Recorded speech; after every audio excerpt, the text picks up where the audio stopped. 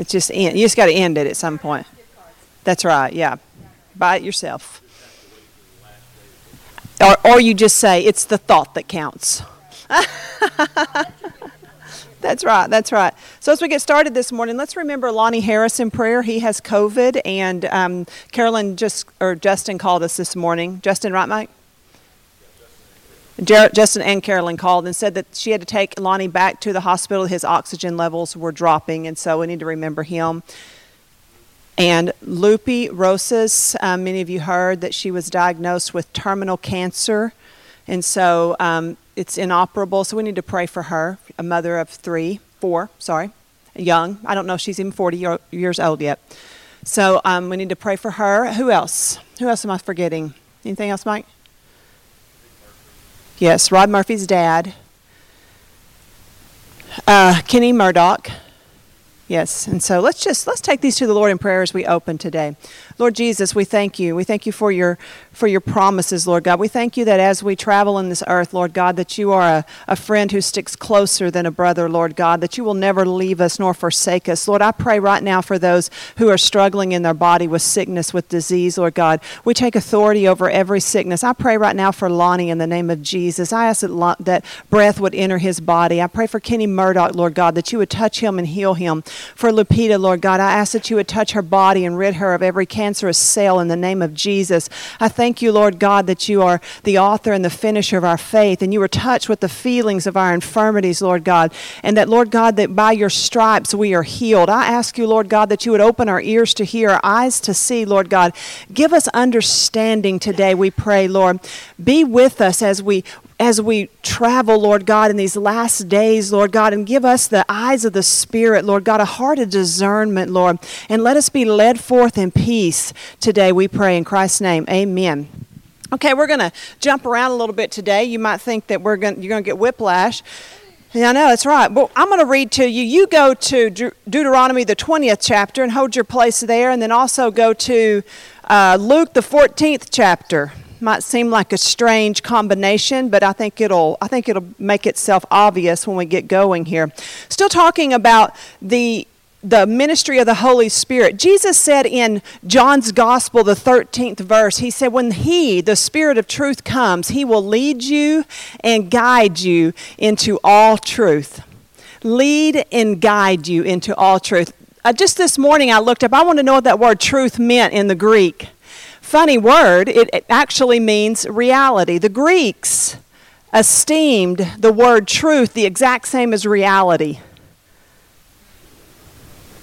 Kind of interesting. So when he, the Spirit of truth, comes, he will lead you and guide you into all reality. Sometimes we have a spiritual walk that seems disconnected with reality. You ever notice that? We have the spiritual life. And since you can't see the Spirit, we have an idea. We kind of turn it into what we call a fantasy. You ever notice that? Have you ever noticed that? That then there's a reality. See, being led in truth, God's Spirit of leading us in truth doesn't just impact us in the unseen, but it also impacts us in the seen. The life we live in, the practical.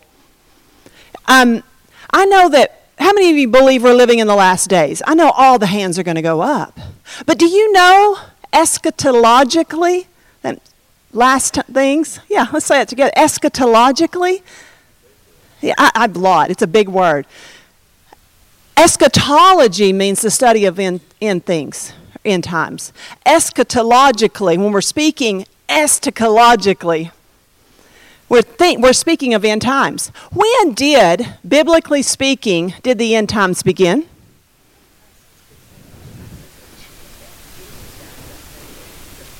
On the day of Pentecost. How many years ago, Dennis? 2,000 years ago. We've been in the end times.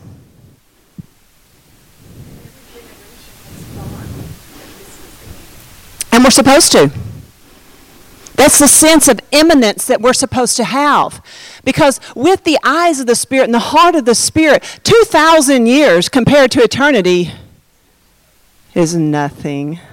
As the Lord says, 1 day is 1,000 years, as 1,000 years is as a day, right? So as I look at this, I'm not wanting to step on any eschatological toes this morning. But I would admonish you to let the Spirit of God lead you into all truth. Do not put off paying bills for the rapture. Or run up credit cards, or buy a bunch of... You think I'm kidding. Don't put off getting a higher education because you think that the rapture's going to come and you're not going to need it.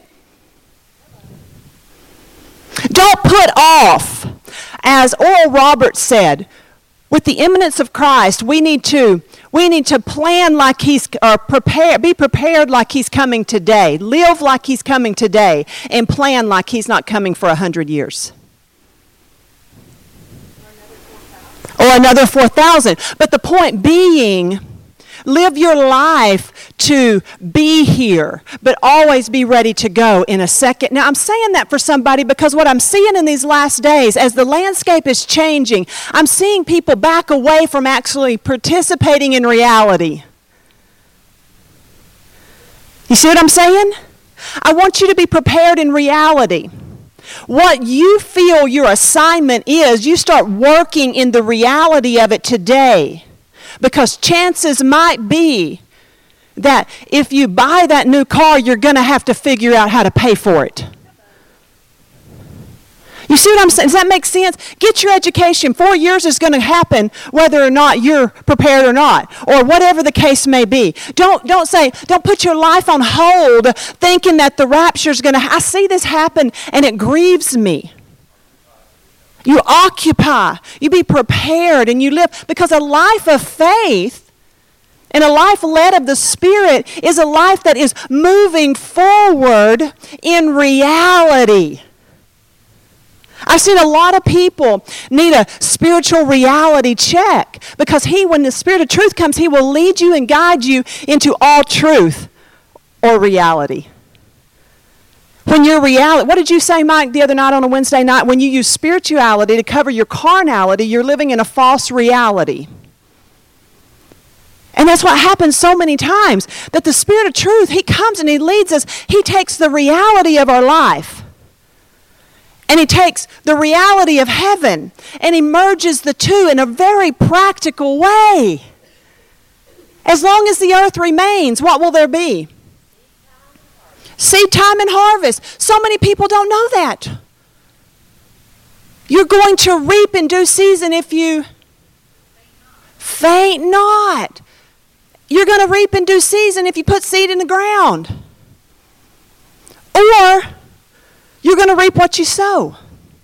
So we have to be prepared. And faith is not just looking to heaven as though it's the place we're going to go. Faith is living and occupying now and being led of the Spirit. That's so important in the day that we're living, because we just get this one-day mentality. Because the kingdom of God is already and not yet.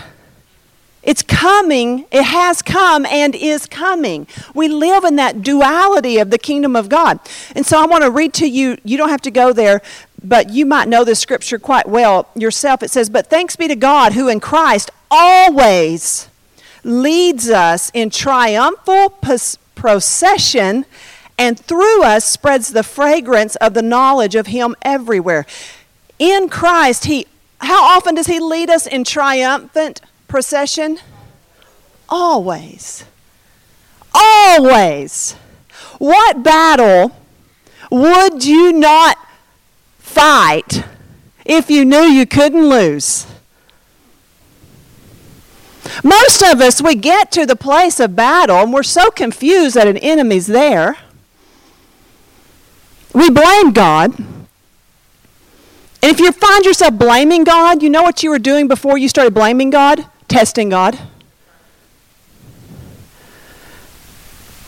What did Jesus, he said, "Thou shalt not do what? Test the Lord thy God." You see, God administers tests, you don't. A person who tests God is one person and one person only. The person who is not surrendered to God. They're testing him to find out whether or not he is worthy to be surrendered to. And so they enter into these tests with him that he doesn't even know he's taking. Well, he knows because he knows your heart, but he hadn't agreed. He hadn't sat at your desk. You slide your Scantron in front of him. You hand the number 2 pencil to him, and you test him on it. And when he fails, you say, what kind of God are you?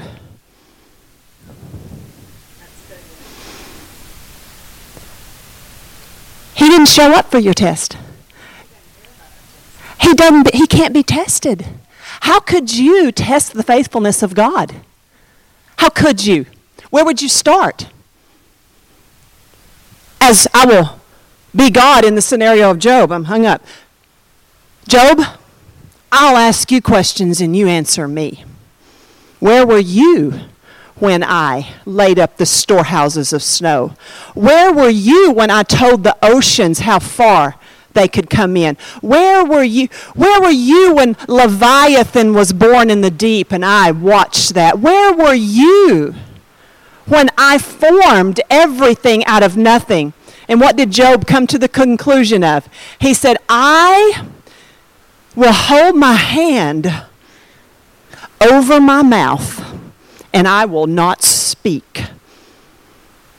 See, this is what we have to understand. The Lord knows, and He is leading us in triumphant procession. I did not say that there would not be a battle to fight, and I did not say that there would not be an enemy before you. So, what happens when you get somewhere and you actually discover an enemy? Instead of testing God on His faithfulness because He brought an enemy to you, how about just let God test you on your surrender to His sovereign plan and His mighty hand to protect you and lead you in any and all situations. And I know we live in a perilous world. I know it as well as I'm standing here. I don't pretend that things don't happen and we don't have to walk in many and traverse many treacherous paths. But God is faithful. He's just faithful. I don't know how He does what He does, but He does it. So I want to read to you this morning as we think about the Holy Spirit leading us and guiding us into all truth, and He's leading us into victory this morning. Deuteronomy 20. Now I'm just going to read quite a bit here. Just want you to think about this. It says, when you go out to battle, where are you going? When you go out to battle against your enemies, and you see horse and chariot, a people more numerous than you, do not be afraid of them. For Adonai your God, the one who brought you up from the land of Egypt, is with you. When you draw near the battle, the priest will come forward and speak to the people. And he will say to them, Hear, O Israel, you are drawing near today for the battle against your enemies. Don't be faint-hearted. Don't fear or panic or tremble because of them. For Adonai your God is the one who goes with you to fight for you against your enemies to save you. The officers then, so the priests come in and he says, don't be afraid. Don't be afraid. Don't fear. Don't panic. Don't tremble.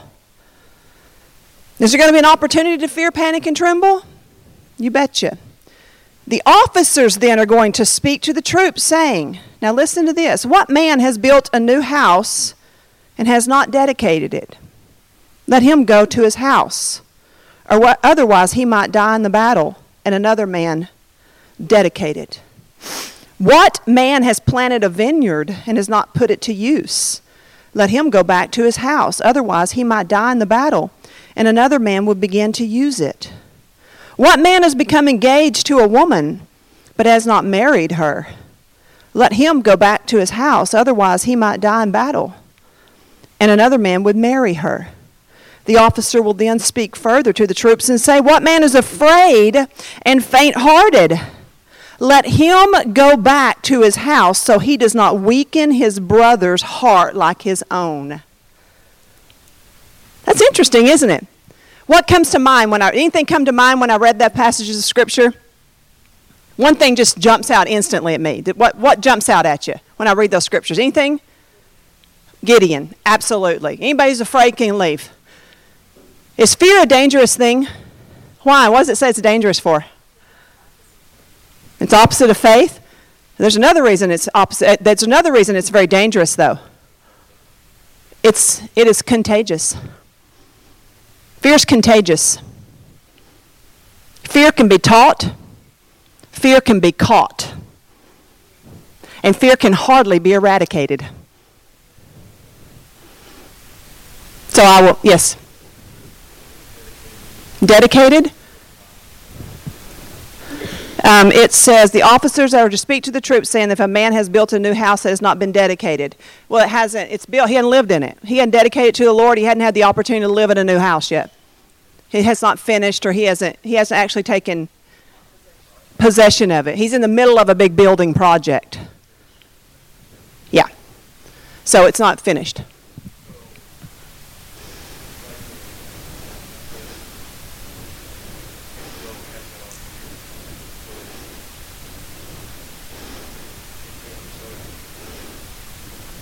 Let me keep going. I'll make a point here. Okay, this will make sense in a second. Now I just read to you Corinthians, right? He leads us in what? Triumph. Always causes us to triumph, right? You need to remember, who does that? Christ. Always causes us to triumph. Christ always causes us to triumph. He's fought a battle and he's already won it. And we are in him. We're in a place, to be in is a place, a position of fixed rest. We are in him and we are therefore triumphant, right? Always causes us to triumph. Okay, so here, these in the law, this is the allocations made for those going out to battle. To those going, if you're building a house and you hadn't dedicated it yet, you can go back to the house because you might die in battle, and you'd never get to live in it.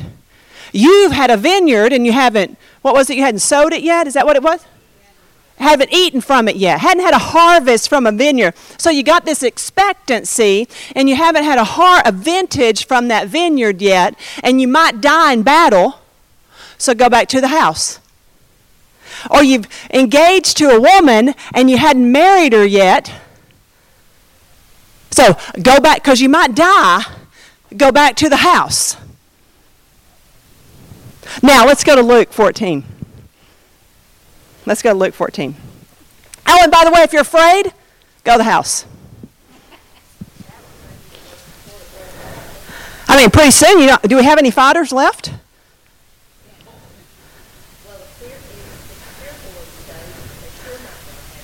There you go. As Jonathan said, what does it matter, Lord, if he saves by many or a few? But how often do we triumph in Christ? How often is always? Give me a number. Okay, so here we got Jesus talking. Jesus is so magnificent. He just takes the law, and he's the Word made flesh, and so he takes the law, and he fulfills the law, and he just wraps himself in it. And he takes it, and he puts it through this vessel of his manhood and his humanity, and he brings it forth in the teaching of his mouth, and he brings such clarity to it. And he says, and everything he did, he puts full stop on the law. And here's an example of it. You ready? It says, so Yeshua, Jesus, has gone to the house of the leaders of the Pharisees, and he's eating on the Sabbath. Cool, right? So he heals a man with dropsy. Dropsy it's a swelling disorder. Have you ever seen people whose legs and things get really, really, really, really swollen? And so this man is there, and I don't know how he does it. Doesn't make any big fanfare. He just heals them. And, everybody's kind of taken back because he did it on the Sabbath. But I want to go down here and read as he's teaching this, and he starts teaching in the midst of his eating, in the midst of his healing, in the midst of his living. Man, look how reality and truth just kind of merge all together. Isn't that amazing? He's eating, he's healing, he's teaching. All just blending seamlessly in the Word of God. And he says here in verse 12, it says, then Yeshua was also saying to the one who had invited him. Can you imagine here? When you host a luncheon or dinner, don't invite your friends or your brothers or your relatives or your rich neighbors. Otherwise, they might invite you in return and pay you back. But when you host a banquet, invite the poor, the crippled, the lame, the blind, and you will be blessed since they cannot repay you. So you will be repaid at the resurrection of the righteous. So in other words, don't do favors for people who can do favors back to you. Do favors to people who can't even pay you back. and then the Lord will pay you back. It says, now hearing this, one of those dining with Jesus said to him, blessed is he who eats bread in the kingdom of God. I always like it. I'd be that person, always just saying stuff at the wrong time. You know what I mean? Just popping up. Oh, I just have I'm eating dinner with Jesus and he's teaching and I want to be in there. Blessed is he who eats bread in the kingdom of God. This will be me. I know it. And then, but Jesus, when you have a but Jesus. But Jesus said to him, a certain man was hosting a large banquet, and he invited many. And at the time of the banquet, he sent his slave to tell those who had been invited, come, everything is ready and prepared. But every one of them began to make excuses or beg off. Oh, we're starting to connect Deuteronomy 20 now? Listen. The first said to him, I bought a farm, and I'm obligated to go see it. I'm asking you, have me excused. Jesus said, I've purchased 5 team of oxen, and I'm going to check them out. I'm asking you, please have me excused. Still another said, I married a wife, and I can't come. Now, he's talking to Jews. When he's making this reference, you think they're smart enough to connect it back to Deuteronomy? Oh, yeah. They know what's going on. The slave came and reported these things to his master, and his master of the house got angry and said to the slave, quickly, go into the squares and the alleys in the city and bring here the poor, the maimed, the blind, and the lame. And the slave said, Master, I have done what you've instructed, and still there is room. So the master said to the slave, go out into the thoroughfares and the fenced areas and press them to come, so my house may be full. For I tell you, none of those men who were invited will taste my banquet. Now you may be wondering what my point's going to be with a Jesus who leads us in triumphant entry in all things. You see, when the battle is won, don't get the battle confused with a banquet.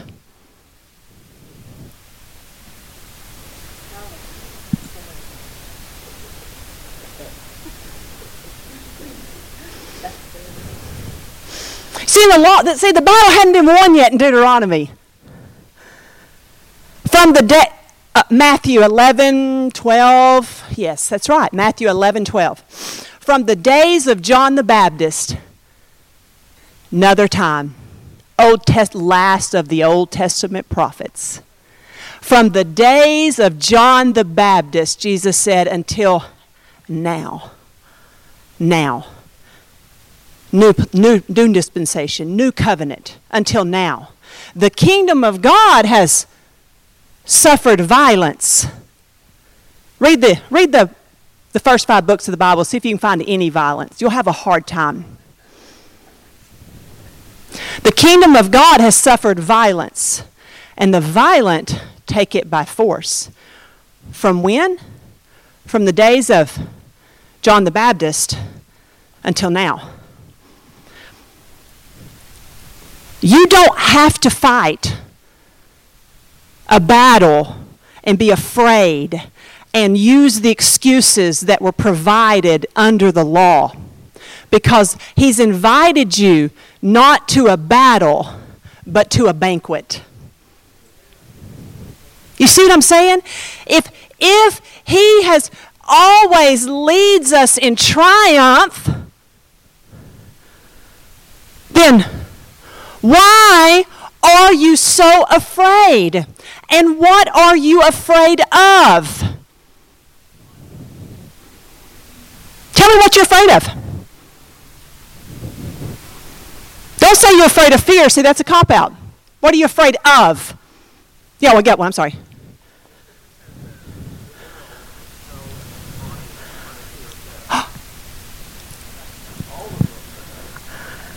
Right there. The world, Hebrews says it. The world is held in bondage unto the fear of death. And yet, if we trust them, why don't we fear death? Because death is in the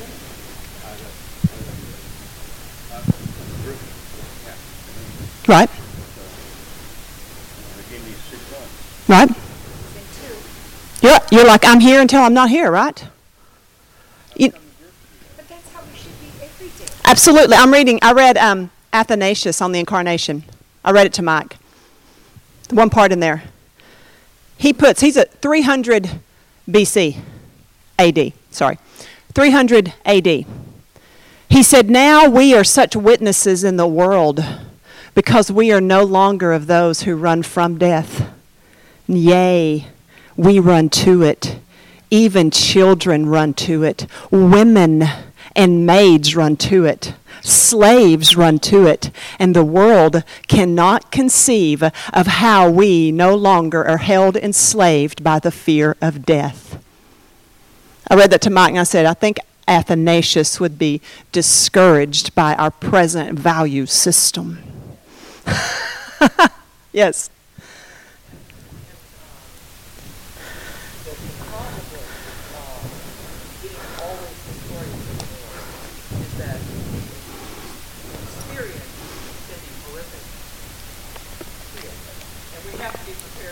Yes. That's the dedication, that is the devotion.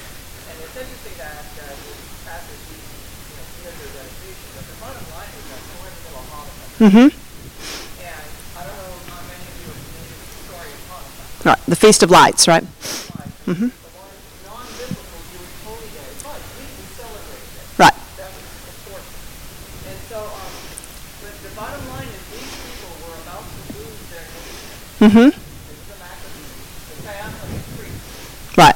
And The people who were faithful to God, the Jewish people, were tortured publicly in the most horrific way to the death. if you read Hebrews 11 where it talks about those who were sawn in two and those who were all those things and they were tortured and they loved not their lives unto death, it's talking about the people that lived during the Maccabean rebellion.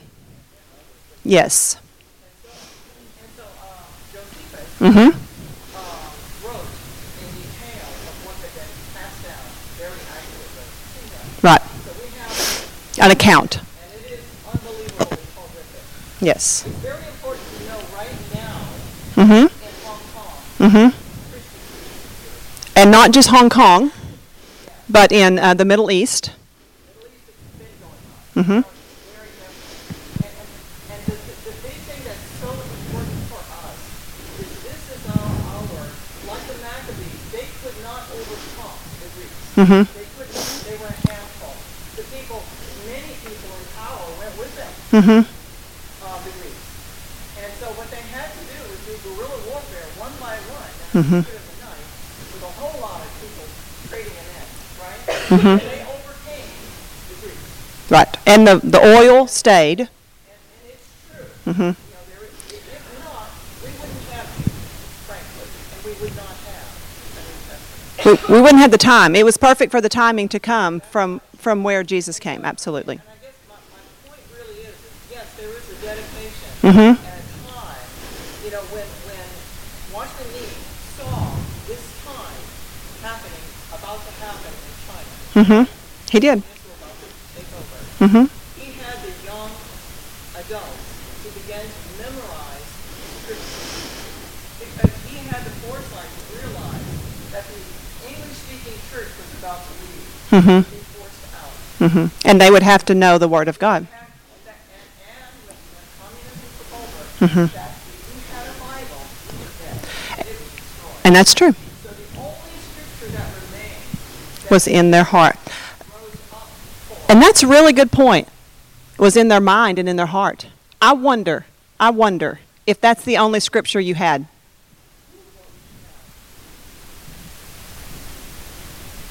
I mean, I'm not trying to put a guilt trip on anyone. it's time for us to rise up. Yes. It's time for us to say, whoa, we see what's coming. The scripture said it was coming.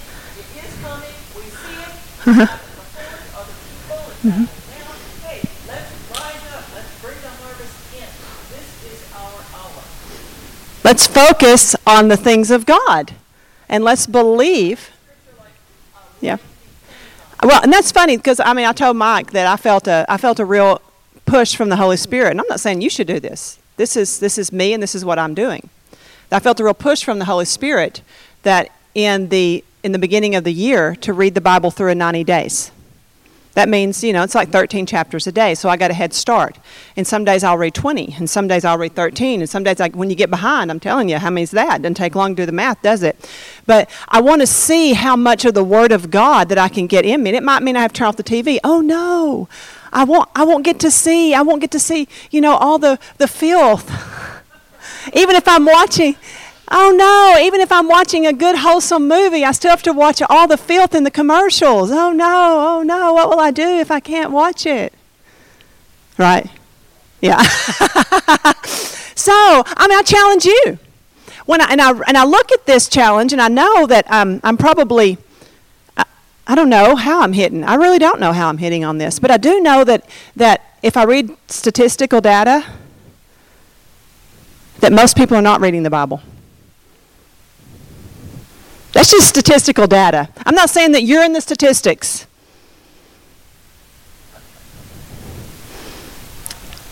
Odds are some of you are.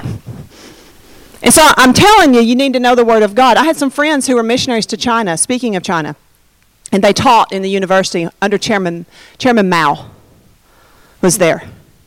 And they were Assemblies of God missionaries, but you can't go to China as an Assembly of God missionary.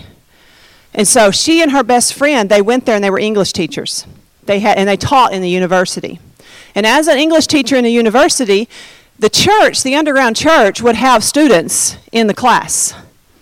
And the students in the class would ask questions about a book they had read from literature. And Ruth, could teach as they were asked questions. And they always had spies. She always knew that the Mao regime always had persons in the classroom. And she always had the present dynamic of that going on at all times. And when she came to our church when we were in Kilgore, she said, I spend large amounts of my day memorizing Scripture.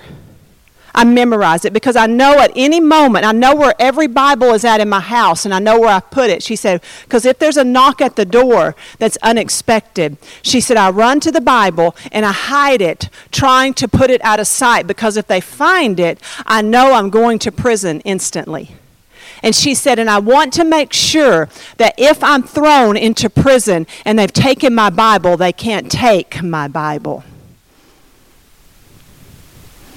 Now, I hear of that, and I wonder so many times about our present situation, and I think about our present spiritual climate. I wonder that if we could just take a spiritual, He will lead you and guide you into all truth.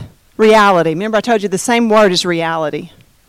What is our reality today in the American church? Do you think? I won't say what I think it is. What do you think it might be? I told you statistically, very few people read their Bible who claim to be Christians. Because they'll say that on a poll because there's no name assigned to it. But I wonder, what do you think the spiritual climate is of the American church? You would give it a cold. Anybody else? Lazy. We got a lazy. What comes? You say you're alive, but you're dead. Okay, what else? The Scripture says that we love the Lord. Uh-huh. Essentially, no more than we love the Lord.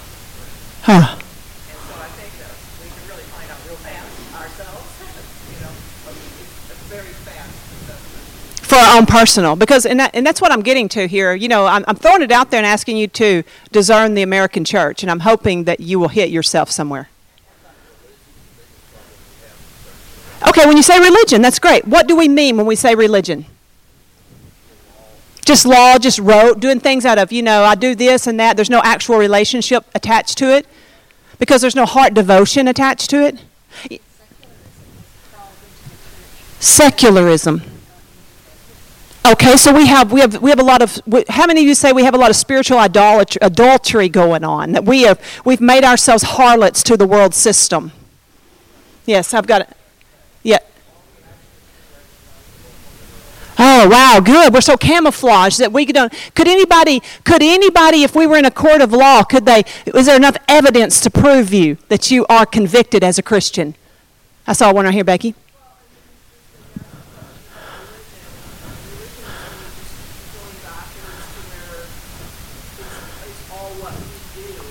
So checking boxes. Yeah. Okay. So checking the fundamental boxes. You know, checking the. I saw something else. Did I see a hand? Yes, Dennis. Lukewarm means room temperature. Just the environment has completely impacted us. That's good. I have my hot tea in the morning, Uh huh. and I drink half of it and set it on the counter, and Uh-huh. 2 hours later, it's lukewarm. Uh huh. I think that's where a lot of the church is. Complacent. Yeah. Just room temperature. Wow. Yeah, Shelby. You know, I also think when you look at it, we like to appear to be a certain way. Mm-hmm. And in reality, I think that it's a hard truth to know that when you go in with yourself in the mirror, you're like, honestly, you know better than you. You know, because And- we hide behind Our religion, our fundamentalism. it's an appearance of being holy. Okay. In fact, behind closed doors, you know, we will always choose other things sometimes over the word when we come in here. You know, or elevating, you know, our relationship with the Lord and prioritize God. It's hidden. We just appear to be a certain way. But we're really not. I will tell you, because on the chance that it may feel like I'm bringing us down, I will give a personal testimony. When we moved here, I've been a Christian, and y'all all know, y'all all have the exact same walk. Those of you who've served the Lord for any amount of time. There are times in your life, if you look at the landscape of your Christianity, your Christian walk, your relationship with Christ, and you see, how many of you step back and you see ebbs, the ebb and flow, right? Where you look at times in your life and you assess your own heart, because who knows your heart better? Even though you don't know your heart, because the heart above all things is evil, who can know it? You don't even know your heart fully well. But you can know it better than any other human being, right? You really can. And there might be times in your life where, you can look and you can say, you know what, I walked closer to the Lord there. Anybody know what I'm talking about? And you look now and you're seeing the landscape of your life. You're going, I'm not as close, because I can compare what my desires and my beliefs and my faith and where I was at there. I told y'all last week that if all you've got is a candle flame, the first breath of wind will blow it out. But if you have an inferno, if your flame is bright enough, wind will just infuriate it. Wind will spread it. Wind won't extinguish it. Rain will have a hard time extinguishing a flame that is burning hot enough. So we look at that, and I know that in my life, I looked and I said, the honest assessment a number of years ago, I lived here, and I looked at my life and I said, God, He didn't, I'm going to tell y'all this anyway. I said, God, I can see the condition of my heart, and I know that I was more devoted to you in one place in my walk than I am now. I know that because my desires have shifted. This is my own honesty. My desires have shifted, and time in your word and in your presence and in study is more of a discipline than it is a luxury. And so I said, Lord, I know you know what's going on. And I surrender my heart to you to woo me back again, to win me one more time. You see, I didn't have to work myself back. And I said, God, I put my full confidence in you, because what I do is not sufficient to earn anything. I called upon the Lord of grace, and I said, Lord, I once again submit my heart to you wholly, even the areas I can't get around. And I ask you to bring me back to a place of passionate devotion before you again. And it's not something you pray on Sunday and you walk in on Monday.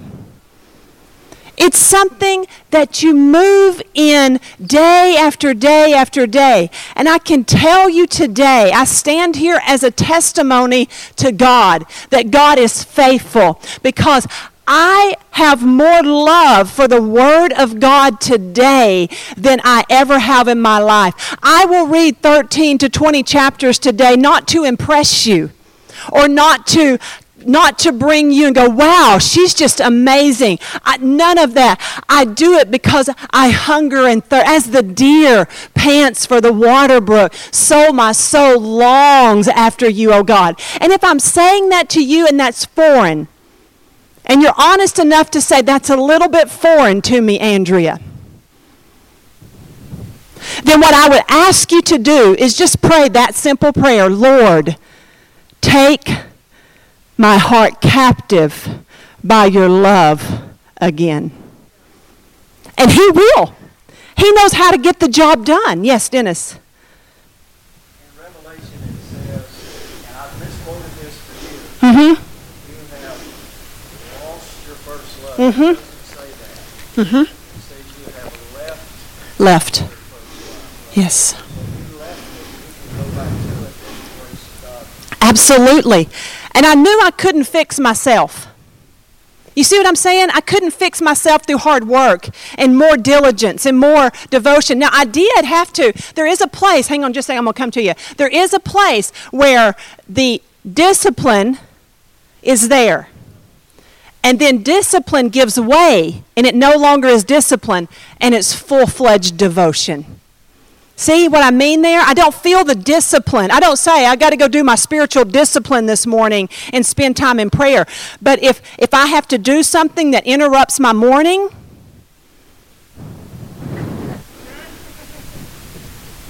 I don't like it. Why? It's my new desire. Because he's made it my new design. And it's not something I work at anymore. It works me. Yes. I would say, had all the comments about the tradition of the church. Mm-hmm. Those are valid statements. That would caution you as you look at the church, as you look at the body of Christ. And you're looking at ourselves. And if you look at other religions that are cold, they're different, what we're doing is we need to caution ourselves, Mm-hmm. not putting ourselves in a position where we're looking down on the body of Christ. We should see those things that should rip our heart and say, oh God, your body is the love of the bride. Lord, I pray that you will bring an all-consuming desire and passion. Yes. When we step back, is where some comments were made, is the Lord, what do you want me to do? Absolutely. That's where I wanted to get to with that. Look out in the area, position ourselves to see the bride. Look out and say, this may be the position of God. I What's wrong with assess my heart? Because first love will always be greater than any other works mentality. Because the first love, it's a priority love. And it always does what desire beckons. Yes.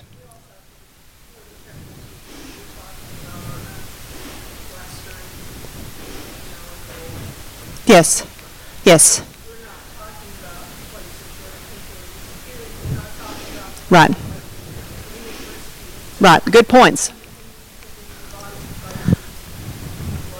Right. And see, and when we talk about that, and I'm not trying to even get you to cast stones. All I want us to do is to make an assessment of our own self. That's my only point, is to see, Lord, I want to have a parent-teacher conference, and I want to grade my progress as an individual. Yes. When you were talking about that furnace, that fiery furnace, and then all of a sudden the breaking thing, the Lord brought to me, because we have so many burnings on our farm. Yes. That ember that stays.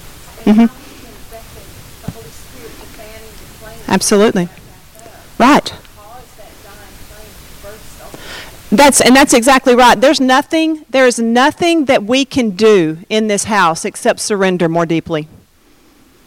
Except, I think it does come with a true assessment of where we are individually. To say, what is the condition, excuse me, of my heart? And you know, I have taught long enough to know that it does me little good to find your faults if you never find them. And so it does me great good to see my own and let the Lord move me from there, and to have his devotion and his desire and those things burn in my heart again. Because I can just look, and I'm not talking about legalism, but I do wonder about a spiritual condition of us individually if we know more about politics than we do about the Pentateuch. The first five books. I'm just trying to use some alliteration to be cool. So you see what I'm saying? I'll layer it in there. You know, hey, I'm a lowly chicken fighter. I just had to learn these big words. So what we look at here, we find that we really need to assess our place, because I believe that there's coming a day where we're going to need the Word of God more than we need any other thing, and that we're going to need to know that he leads us in triumph in all things, and that we no longer make excuses why we don't want to go to the battle, because we have such faith in him, knowing that the battle that he's inviting us to is in fact a banquet. And this can be proven even in the old covenant, Joshua and Caleb. See, it was not anything other. When you find faith in the old covenant, it's faith in Christ. It's still faith in Christ. You're like, how could it be faith in Christ? Christ wasn't there. It was in the Christ that was coming, not in the one that was already here. They had a faith. We know that because Moses is named in Hebrews that said that he chose rather to be aligned with the sufferings of Christ than to enjoy the pleasures in Egypt. Now, did Moses know Christ? Not in the person, but he knew him, his faith in the Christ who was coming. And so when we see Joshua and Caleb, when the spies went in to spy out the land, right? There were 12 of them. And we know 10 brought back a negative report. But what did Joshua and Caleb say? Now, you may not just know this right off the top of your head. They said, yeah, there are giants there. But you know what they said? They are our bread. They said they're a banquet. The Lord has made them a banquet for us. Why wouldn't we fight? They're giant loaves of bread, just there for our taking. Now that's faith, guys. That's faith in a God who can, who has, who will, and who will every time when he finds a people who will look at the battle as a banquet instead of a battle, because Christ has already been victorious. And when you find those people who actually understand that Christ has won, they won't make excuses. I mean, I get up on a Sunday morning when it's raining, and every other preacher across every cloudy place in the world does the same thing. Oh, God, why does it have to rain on Sunday? They won't come to church when it rains. The ones who are full of faith and power are too afraid. They'll say, I'm just afraid to drive in the rain. But they'll go to Walmart in the rain. Oh, yeah. So see, we have, and this is what we do. You know, I'm just telling you all the secrets. You know what I mean? I'm like, God, it's got to be, on a Sunday morning, we get the best chance of getting people in the house. If it's sunny but not too warm, or they go to the lake. Can't be too nice, or they want to spend time in nature. I mean, if it's they won't come if it's raining because it's just inconvenient. And I understand people have to stay back for many, many things. But I'm asking you, there are two types of people. There are just two types of people in the world. Those who say, I'll miss if I have to, and those who say, I'll come if I can. One seldom do, and the other seldom will. Those I miss if I have to, they hardly ever do. And those who say, I'll come if I can, never seem to be there. And I wonder what kind we are. I say, oh God, when you're picking, who you picking? I don't know. I'm like, Lord, you got a Chinese church and they're on fire. I mean, they're going to be taken and tortured. They hadn't had the Word of God for years. We've been smuggling in fire Bibles to them, and they get a crate of Bibles. Oh, I'm telling you, when I saw that video of the Chinese underground church and the shipment of smuggled fire Bibles came into the room, and they opened it up, and they're quiet, and they're packed in a little bitty basement. I mean, shoulder to shoulder, just like this. You know what I mean? They are so packed in, and the Bible, and the pastor's up there, and there's a crate of Bibles, and it's opened up, and those Chinese believers, they are given that Chinese fire. I have one in Mike's office. I wish I had brought it today. They're given that Chinese fire Bible, and I watched them as they looked at that, and tears began to roll down their face as they kissed it, and they kissed it, and they kissed it, and they hugged it to themselves, and they praised God with tears rolling down their face, and they smelt of it, and they kissed it, and they kissed it, and they kissed it. I'm like, wow. And I was riding back and forth to church in the dash of the car or under a seat. Isn't that something? I remember the story, and why am I getting off on the Word of God? Because you just can't, it's just so. You know what, Deborah, when you took me to a synagogue, I loved it. I loved it because they brought out the Torah, didn't they? The scroll. You don't do it all the time, do they? You said they don't do it all the time. It was a holy day. It was the tabernacle. The trumpet blowing day.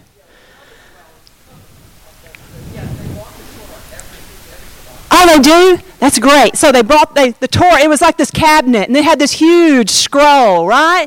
And they would bring it by. And I've never been to synagogue, so she's like narrating for me the whole time. You know, I'm like a kid, and I'm going, what? Where's it going? You know, that's what I'm doing. And so she's telling me, and they're bringing the scroll around, and she said, as they bring the scroll around, people would kiss it, right? They would do this, and they would kiss it. And you know what struck me? I laughed because I've never been there. But there are many, many mornings I will read the Bible, and I will hold it to my chest, and I'll go, God, I love your word. I'll just kiss the Bible. I'll say, God, I love your word. I love your word. And I thought, isn't that just like God? To show me I'm not a weirdo.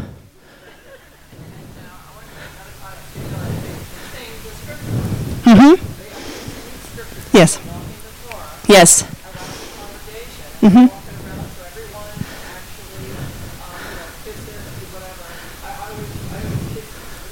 You always kiss your Bible. Yeah. I don't want to kiss everything everybody's kissing. They've been kissing that a long time. But another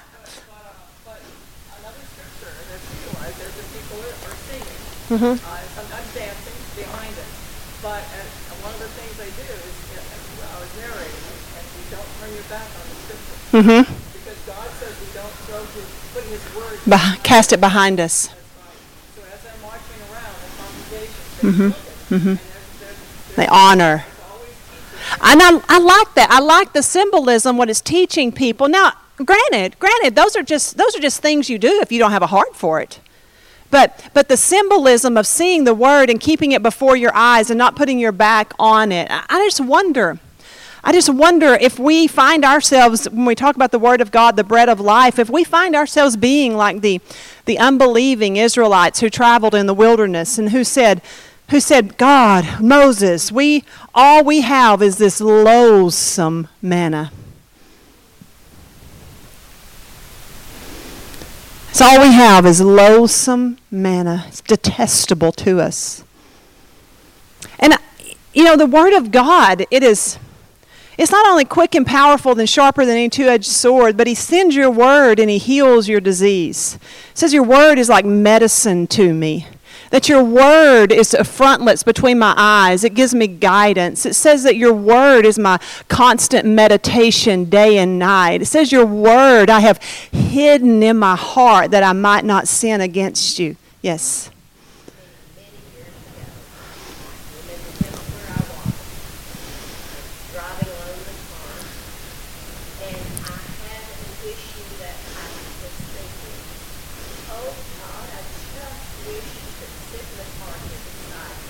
I've done that so many times. Mm-hmm. And then it came. But I have the word, and there's nothing more solid than the word. Mm-hmm. You know, you could have an experience, but experiences stay away. They do. But the word is there. It's there right now. Tomorrow it will say the same thing. It is. Next week, last year, Mm-hmm. years ago, 4 years ago, the word, It's there. it's a foundation. And it's timeless. Yes, Dennis? Muslims revere the Quran, not the Word of God. Mm-hmm. It's not inspired. Hmm. There are 9-year-olds that the Quran is approximately from Matthew to Acts in length. There are 9-year-olds that have memorized nearly the whole thing. There's one boy that put him on TV and has memorized the Quran. 9 years old. Mm. And that's not even the Word of God. Hmm. Like you say, we don't know it like we do. That's exactly right. And I know that when I got saved, we'll close with this. When I got saved, I was 11 years old, and I wasn't saved in a Christian home. So we did have a Bible in the house, and it was a green, y'all know it well. It was the Living Bible. Came out in the 70s, green padding, about this color. But you know, it had padding, it was a hardcover. Probably you know it if you're as old as me. Everybody had one because it was a new translation at the time, and it was readable. And so that was the Bible that I had. And I was, like I said, I wasn't raised in a Christian home, but when I got saved, I had such a desire for the Word of God. As an 11-year-old, such a desire for the Word of God. I would take it to my room at night, and I had it in my room, and I would hide, and I would read the Bible. I would hide because I felt like I might get in trouble or be made fun of in my house. And so I would hide and I would read the Bible, and I remember like it was yesterday when I was 11 years old and I read about the conquest of Jericho. And I read how Joshua commanded the people to march around and how the walls fell. And how the Bible said that it was devoted to destruction, and everything in the city was to belong to the Lord. Everything in the city was to belong to the Lord. All of the cattle, everything. Nothing they were to retain for themselves. You know the story, right? And as I read that, I remember like it was yesterday. I've never told this story. I've told Mike because I don't really understand it. But I read that story.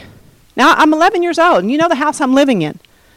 And when I read that story, I said, God, I don't understand why you did that. That's why you have such a bad reputation. Because my dad always said that preachers were lazy and that they made too much money for doing nothing. And that they didn't know how to work. And so, which was funny coming from him who seldom kept a job. And I thought, but then as I read that, I thought, see, God, that's why they say that about you.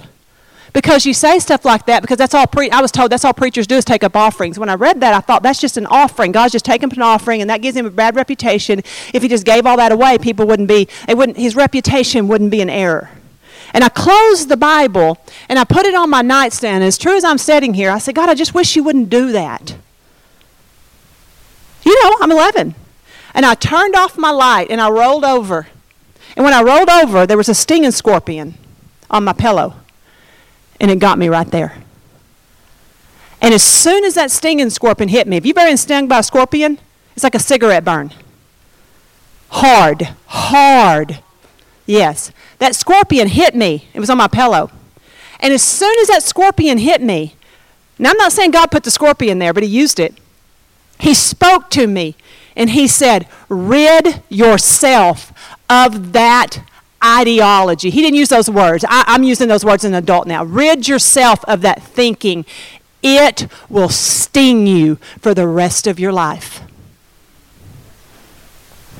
And I said, as I grabbed my arm and I was screaming, and my mother, and I said, I do, God, forgive me. Forgive me. I don't understand you, but I trust you. I don't understand you, but I trust you. And I went to the kitchen. My mother made a baking soda and vinegar compound, and she put it on there. And as a result of that, I've never questioned when God says tithe is his. tithe is his. Because I knew an 11-year-old girl was taught that a greedy misunderstanding of God will be a scorpion to my path all of my life. Now, you think God can't teach you? Get in his word, and he will lead you and guide you into all truth. Lord bless you.